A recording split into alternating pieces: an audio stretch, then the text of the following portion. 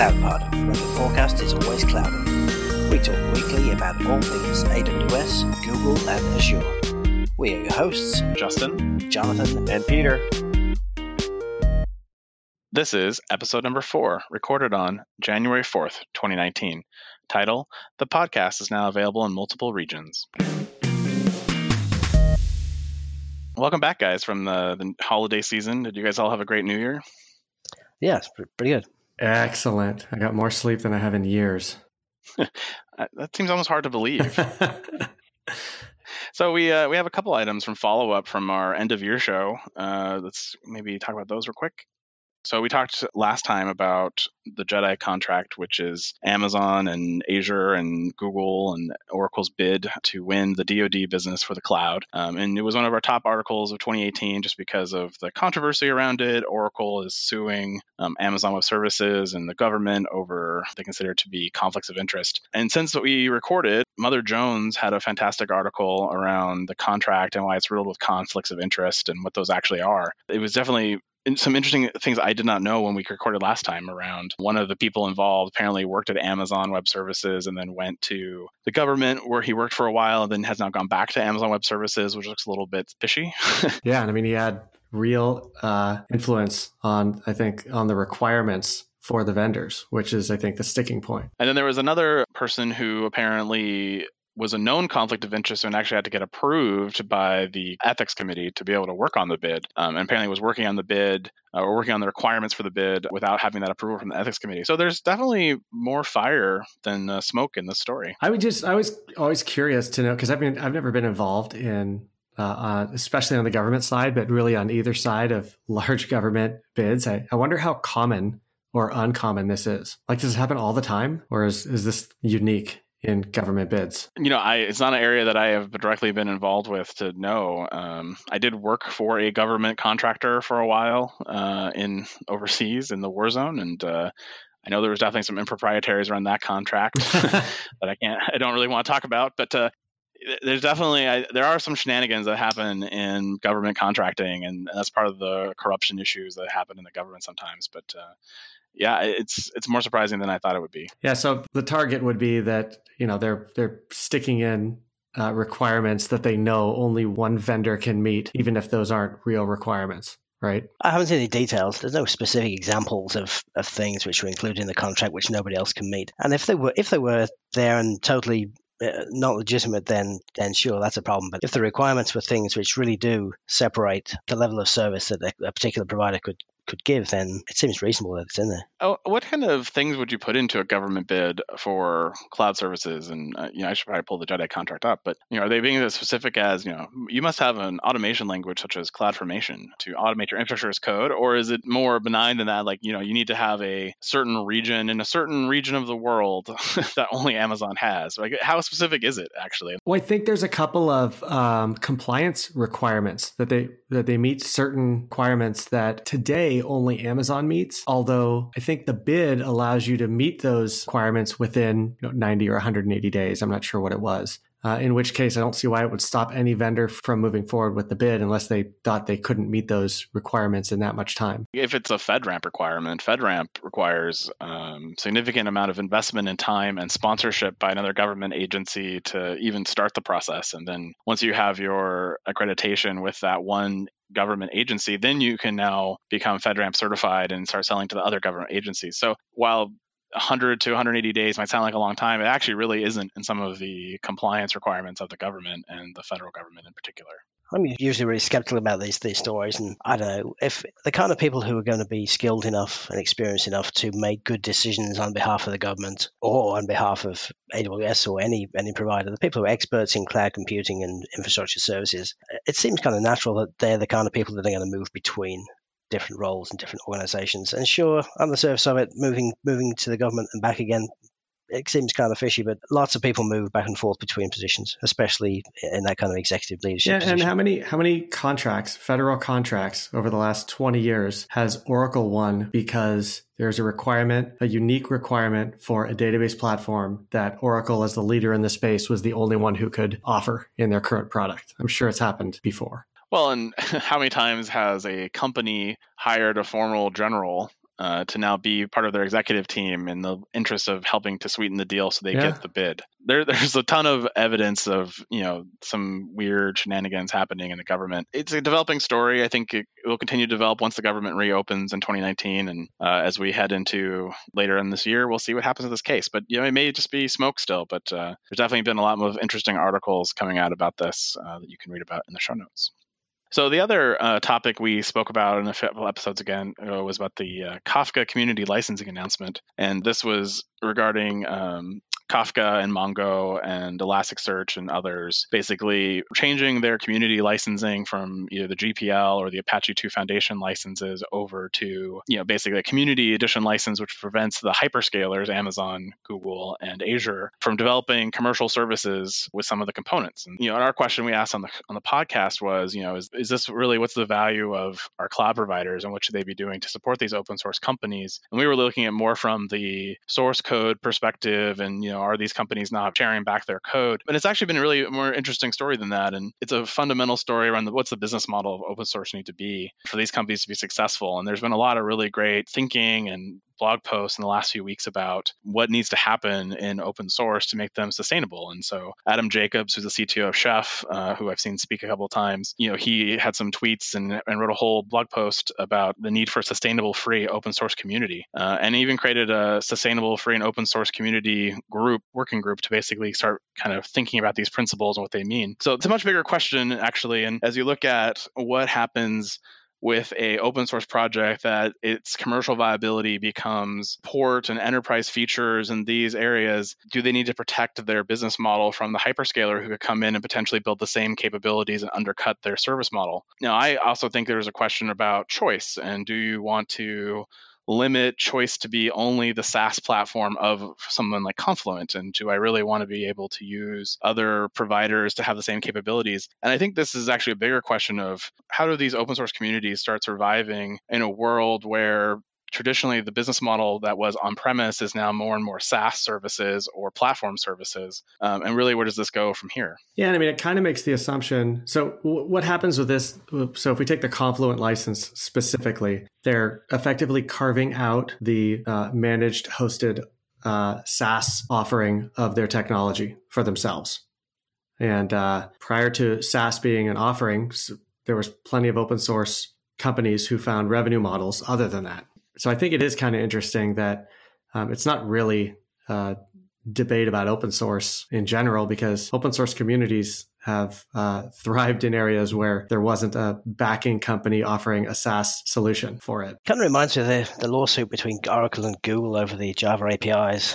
The community licenses, I think it kind of muddies the waters a little bit about what exactly is open. And if a developer's looked at the code, which is open source but only for community use, and then gets hired by Amazons or the Googles of this world and has to re-implement the same functionality in a closed source way, it just seems like it's going to open a huge can of worms for lawsuits around stealing somebody else's code or about misuse of intellectual property. I think it's a terrible idea. I wish they could find a better solution to the problem. Yeah, and I think it goes back to the question of, what is the business models for these companies? If I can go get Kafka on Amazon directly and I can use that service and I don't need the SaaS offering, I would still like to be able to use the enterprise features though. Like I would like to be able to buy those on Marketplace and be able to tie them to my managed Kafka instance.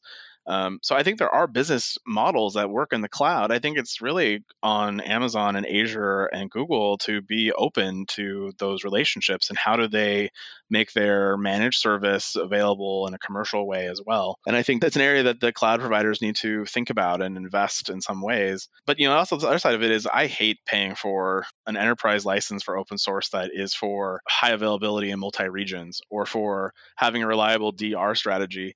To me, that's just such a cop-out of a feature. I'm like, I'm willing to pay for features that add a ton of value or, analytics or reporting or things that, are beyond the basic functionality of the service. But when you tell me that, hey, I can't run this component in a high available model unless I want to write my own code or pay you guys hundreds of thousands of dollars, it kind of makes me grumpy. I really dislike that particular open source money model.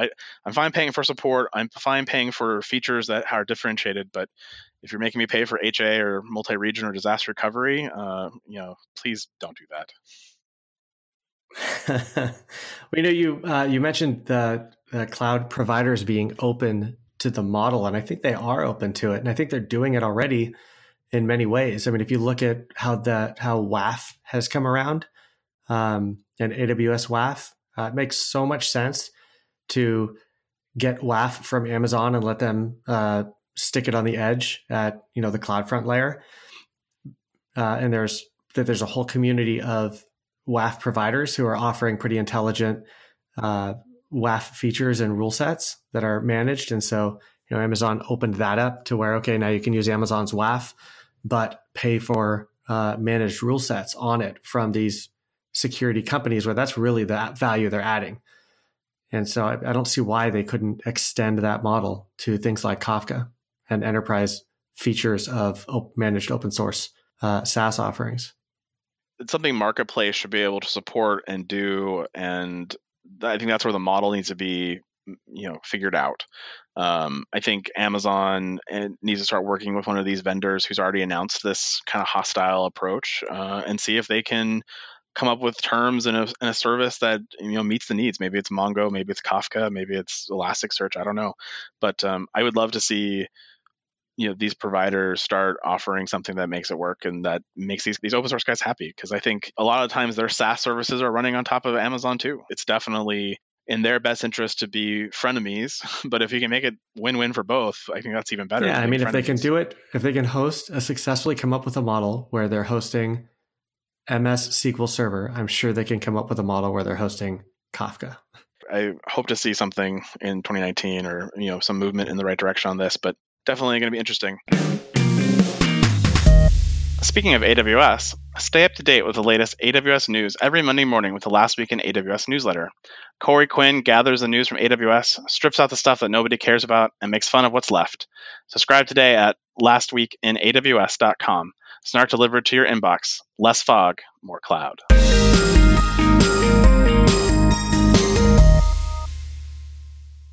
Let's talk about the new Amazon Client VPN service, which allows you to securely access your Amazon and your on-premise resources, their new managed client VPN service. This is cool. I think this has been waiting for Transit Gateway to come along so that we could have this transitive routing between the Amazon Client VPN and the data center and other VPCs. It's a long time coming. I think it's just OpenVPN managed by Amazon. Integrates with Active Directory through the Amazon Directory Service for authentication or certificate-based authentication. It's pretty good. I hope it meets the requirements of security in the enterprise. Something that almost every single one of our customers has up and running on an EC2 instance right now in their VPC in order to get client-based access. But then now you've got this security edge device that needs to be managed.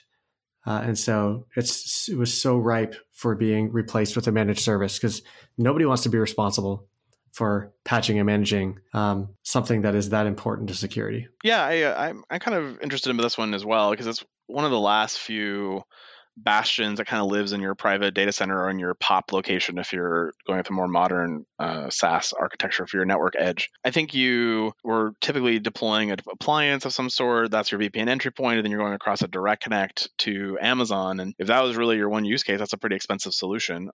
So I'm glad to see this service as well. I think it starts kind of eliminating some of those last few things that live on premise.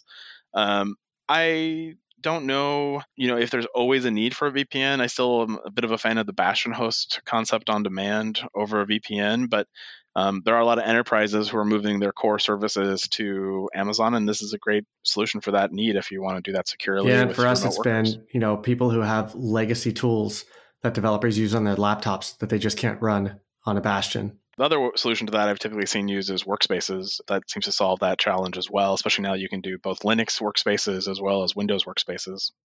Yeah, but I mean, there have been lots of things that we've had a tough time running on a workspaces box since it's not a true Windows desktop operating system. It's still server behind the scenes where certain software just had a really difficult time installing and running. So I think it's a good crossover. But then I love the way Google's looking at this as far as, let's just not trust the network. Your endpoints become all effectively public using proxies to authenticate. But I do think it's an interesting point around their theory on networks and how their Google proxy works in front of applications. There's less and less need for a VPN. I mean, you get logging agents installed. If you need to debug things, the logs should already be popping up into Elasticsearch or Splunk, whatever it is you use. I mean, the need to actually log in and tweak things should be diminishing on a week-by-week basis the more we use automation to do deployments. There's definitely a use case for it, as much as we preach the infrastructure as service message and that's the future and you should be doing that. There are those scenarios where you still have to go log into a box and figure out that I typoed something. The flip side of this is thinking about this as a VPN into VPCs. I mean, you could equally use it to replace Cisco Interconnect and other type of on-prem VPN solutions that you have for external access back into your data center through an Amazon VPC. We already said it supports Active Directory plugins. It supports role-based policies as well. So maybe that's worth looking at as a way to eliminate data center costs. It'd be really interesting to see if they continue to extend the VPN capability to tie into IAM, and so that they could do something like dynamic security group allocations, where if I'm an X user and I have these permissions to these subnets, that it then plumbs that connectivity in when I connect, and then when I'm not connected, it tears that down. That would be really actually kind of cool. Oh, a source security group of VPN client. I think that'd be really cool. That would, yeah. In December, Google released an interesting blog post around container security. And so, they're now offering a service to do patching of what they're calling a new managed base image. And so those who are doing containers and are aware of container issues, one of the challenges is that you start with a CentOS image, or you start with an Alpine Linux image, which is really small, and you install your tooling on that, your prerequisites, if it's Java or JDK, whatever, then you install your application bits, and then that becomes your Docker container. And so that Docker container then has to be ran, and that over time, what occurs is that you get bit rot in your container. And so Google is basically saying, now we're going to basically give you the ability to publish your Docker file, which is how you typically would do this, but also we'll give you a managed Alpine image or a managed CentOS image that we continuously keep patched and up to date, and then we allow you to use that to trigger a build of your Docker file to do your prerequisites, and that will help eliminate some of the container rot problems that people typically deal with in containers. So this is interesting. This is some technology they've had for a while. They wrote a whole blog post about how to do it properly and what their best practices are around that. There's also a lot of interesting companies in the container space doing security, like Twistlock and Aqua Security, who are trying to solve this container security problem. But I do like the solution from Google. It ties in nicely with their Kubernetes stack, of course, and it's a nice improvement, a nice article. Yeah, I mean, I think anytime you can eliminate effectively toil, all of the work that nobody wants to do, and let one company do it for everybody, I think it's great. I think people are gonna value it most if it does things like help them be PCI compliant. So if they're gonna set standards to how often they're patched, to ensuring that the current image goes green on all the current CVEs, then great. I think I'd like it more if there's a way to baseline these images, or at least test these images later to see exactly what compliance requirements they're meeting. What have they tweaked? What have they set? And once I've applied my own Docker file to this, have I undone any of those protections? How do I know that the final output is still as good as it should be without any kind of testing framework?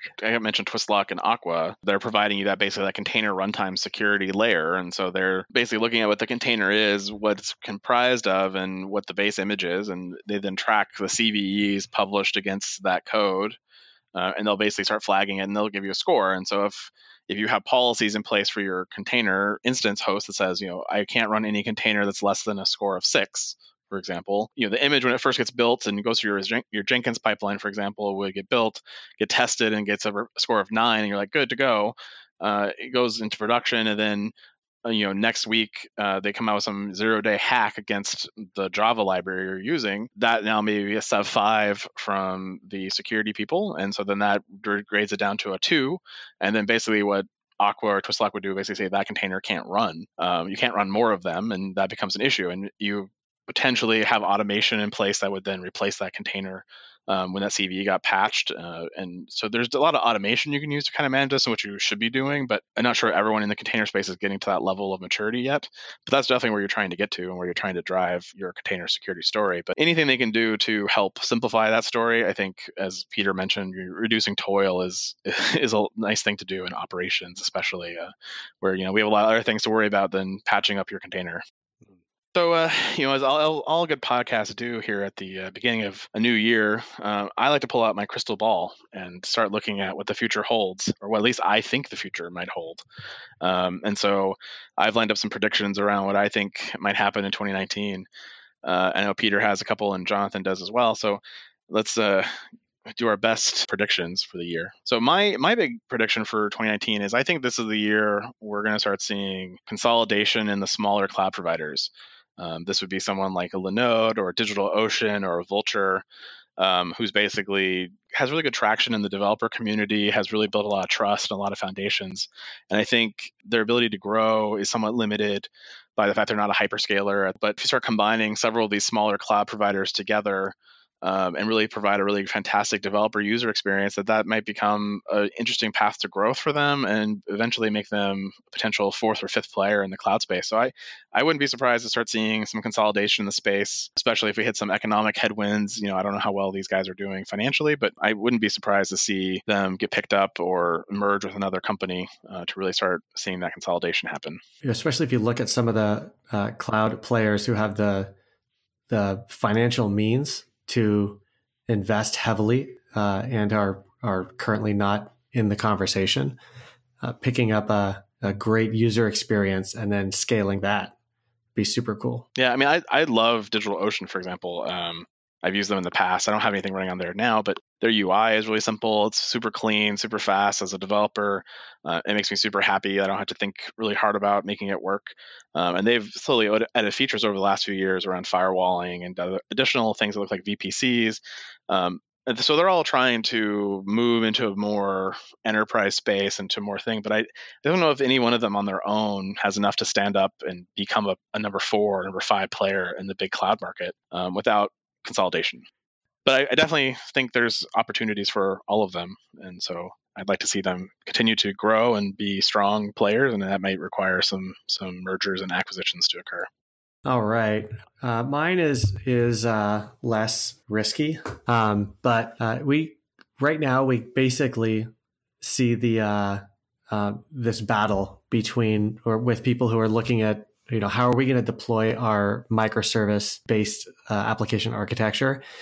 And the two models are sort of, some people go in the direction of containerizing their apps, their microservices, and others go in the direction of building serverless architecture on a single cloud and going benefiting from all their cloud native services on that platform. So, we've got the Kubernetes proliferation happening, all the providers offering their managed offerings. And then we've got all these serverless cloud native services. I guess my prediction is going to be that we're going to see the container-based model continue to accelerate a bit faster than the cloud native serverless model. Do you have any indicators that make you think that's the case, or just a hunch? Right now, our guys who are best at Kubernetes are the most exhausted. So all our customers are asking for the same people for projects migrating from Heroku to EKS or doing other type of initiatives on containerizing apps and figuring out how to use some of these managed services or building Kubernetes clusters on top of cloud infrastructure. You think that's because less work, less transformation is needed to move to a containerized system than to a serverless implementation? Maybe. I mean, I think that maybe it's ground up. So I think that a lot of these companies get introduced to containers not based on some grandmaster plan on how to deploy to production, but based on the developers using the technology to make it easier for them to develop and then hand something off to production later. So it's already a container now. Why not just use it? And then I think the other area would be the concept of, do we want to get, do we want to look at sticking with one cloud provider and going with these cloud native services, or do we want to be portable? And if you don't have the real numbers in front of you to say, I did the testing cloud native, I did the testing container based, cloud native makes way more sense, which I think in a lot of cases it does. But if you don't have that in front of you, you're going to say, oh yeah, I'll take the portable solution over the non-portable solution. I still think we have the challenge that developers haven't fully grasped what eventing is and what that means in a Lambda or serverless space, right? And so, rewriting your app to be event-driven versus being a listening protocol or something. I think there's still a lot of disconnect between what makes a good microservice versus what makes a good serverless application. And I think what you're seeing is developers are continuing to go with what they're more comfortable with, which is container-based. But containers still have the overhead of security, the cost nightmares of EC2 instances or Putin instances in general. And I think while there's a lot of really interesting solutions you can do with serverless, it is a paradigm shift. And so I think it's similar to service-oriented architecture in that it's going to take longer for companies to get there, but when they get there, they're going to be happier. I wonder if Amazon's releasing Firecracker as open source is going to level the playing field a little bit in this regard then, because now you can run event-driven serverless apps locally much more easily. I always get the feeling with all of these new layers of abstraction or models that we're really good at identifying areas of where there's a lot of complexity. And then we come up with solutions, but all we really do is move the complexity somewhere else. Kind of feel like that with these technologies as well. We talked about the managed base images from Google for EKS just a few minutes ago. I mean, with Lambda, I don't need to worry about that at all. Amazon managed the entire container for me. I just upload the code. That's true. I mean, it's definitely a simpler scenario. Although with the new serverless layers, maybe that starts making it a little bit more complicated, because now you're thinking about prerequisites as a layer that I'm adding on top of it, and it's not quite just run my code. It's now run my prerequisites and my code, and now I have to think about it from a more container-based perspective anyways. I understand why your Kubernetes people are really tired, Peter. I mean, that's a lot of YAML, a lot of spaces they had to type out. Don't forget the spaces. Don't forget the spaces. When I think of DevOps in the cloud, I think of Foghorn Consulting. Foghorn has been around since 2008. They've been on the forefront of cloud enablement and have delivered powerful transformations for hundreds of clients, from startups to Fortune 500, including highly regulated industries. They were early visionaries and practitioners of using code to automate infrastructure and operations to drive up cloud efficiencies while driving down costs. Terraform, Ansible, Jenkins, AWS, Azure, and GCP. Go to fogops.io/thecloudpod to learn more about their FogOps services and sign up for a free, well-architected framework review.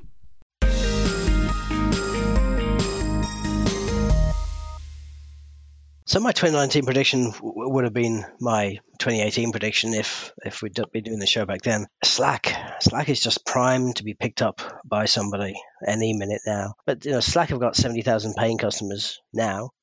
They've just bought HipChat, and they're shutting down that service and migrating everybody over to their own platform. And there doesn't really seem to be another good competitor in the market for enterprise communication. It's just ripe for the picking. Somebody's going to pick them up, whether it's Amazon. I'm really not sure, but they're expensive though. That's the problem. $7-8 billion is pretty pricey for a instant messaging platform. People who are much smarter than I in the market are saying that they're most likely going to IPO in 2019, and so.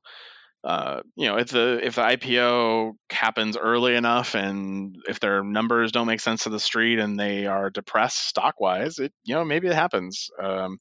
I think I would have called you silly in 2018 if you made this prediction. I think I'm going to call you silly again in 2019. That I don't see this happening, but if it does, I will owe you some alcoholic beverages in victory of this one.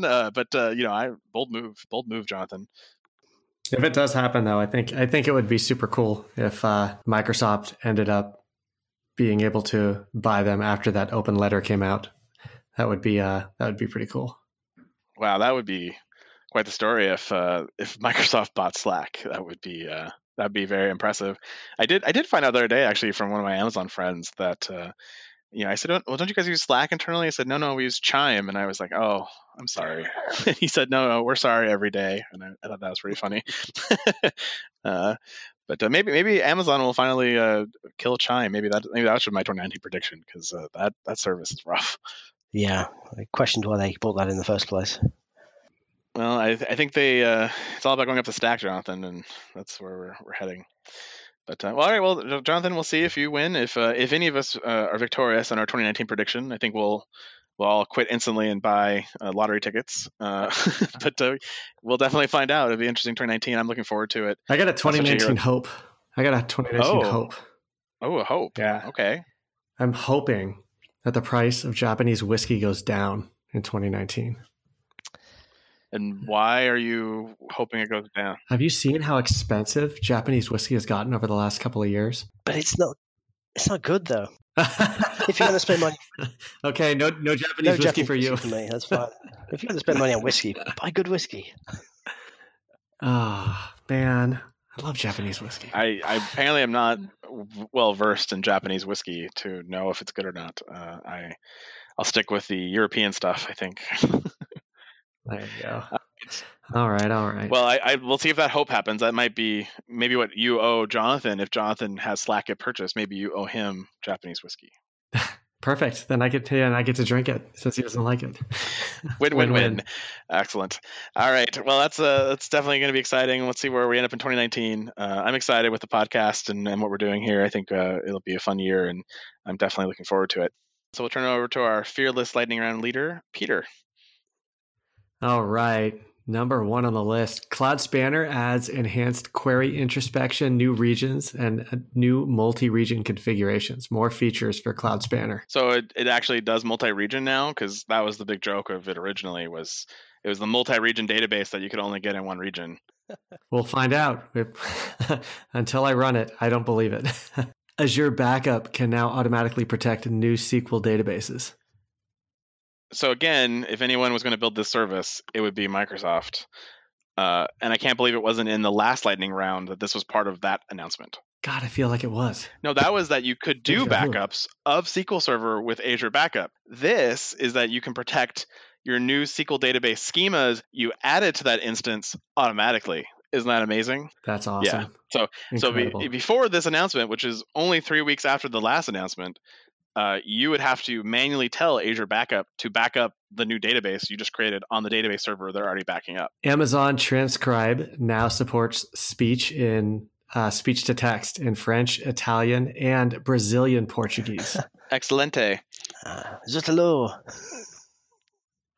Omoplata. See how many people know what that word means. All right.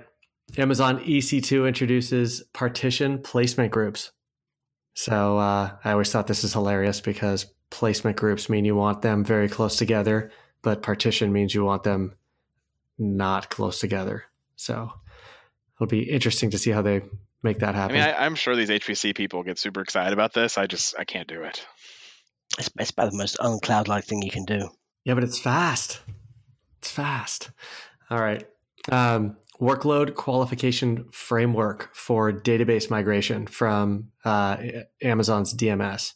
What we have here is a problem of acronyms.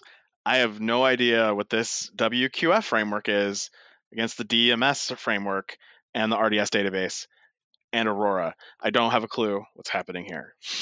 More tools to help people move from Oracle to AWS. That's all you got to know. All right.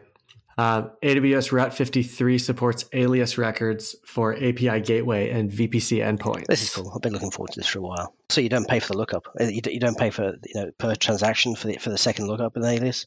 It's not recursive. It does the recursiveness on the back end. It's very fast. Save a tenth of a penny. I can't wait. All right. Amazon Connect adds real-time customer voice streaming. This is their call center product. It's going to be a pretty big brother. Now we can do real-time sentiment analysis or real-time lie detection for insurance claims, that kind of thing. But they couple it with their recognition service. They can now watch you walk down the street talking to Comcast and know exactly how you feel about that call. That shouldn't be too tough. I can tell you right now what everybody thinks who's walking down the street talking to Comcast. RDS for SQL Server now supports M5 instance classes. Anything? Anyone? I didn't know Windows was supported on M5 instances. So, I mean, that's, I guess, a win. It's weird to me that we even have to have this announcement. Did something change with the M5s to make it possible? Last time I tried to run a Windows instance on an M5, I was told I couldn't do it. So I haven't tried in a while. I thought we talked about something changing on the M5s from a virtualization standpoint. Well, I mean, it's using the Nitro hypervisor on the ASIC chips that they bought from Annapurna Labs. If I follow through Jonathan's best of 2018 feedback. There you go. Can't believe you remember every one of those words. I struggled for a moment.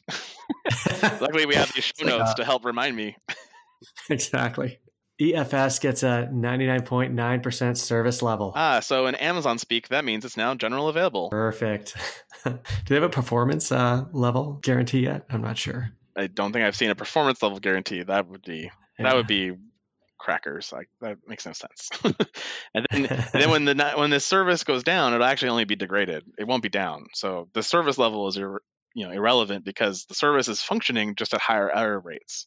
Cool. That is it for the lightning round. Thank you for participating. Should we give a winner every week? Oh, a winner. We should give a winner. A winner. The best lightning round item. Best lightning round item. Or the best lightning round, quip. No, best lightning round contributor. Well, I contributed all of them. One of us, yeah, but you got to contribute good stuff. And since I'm the owner of the lightning round, I get to pick. All right, fair enough. But I'm gonna give this week's winner, even though I can give it to myself. That's part of the rules. I'm gonna give it to Justin. Justin topped off with that great EFS comment. You're the winner.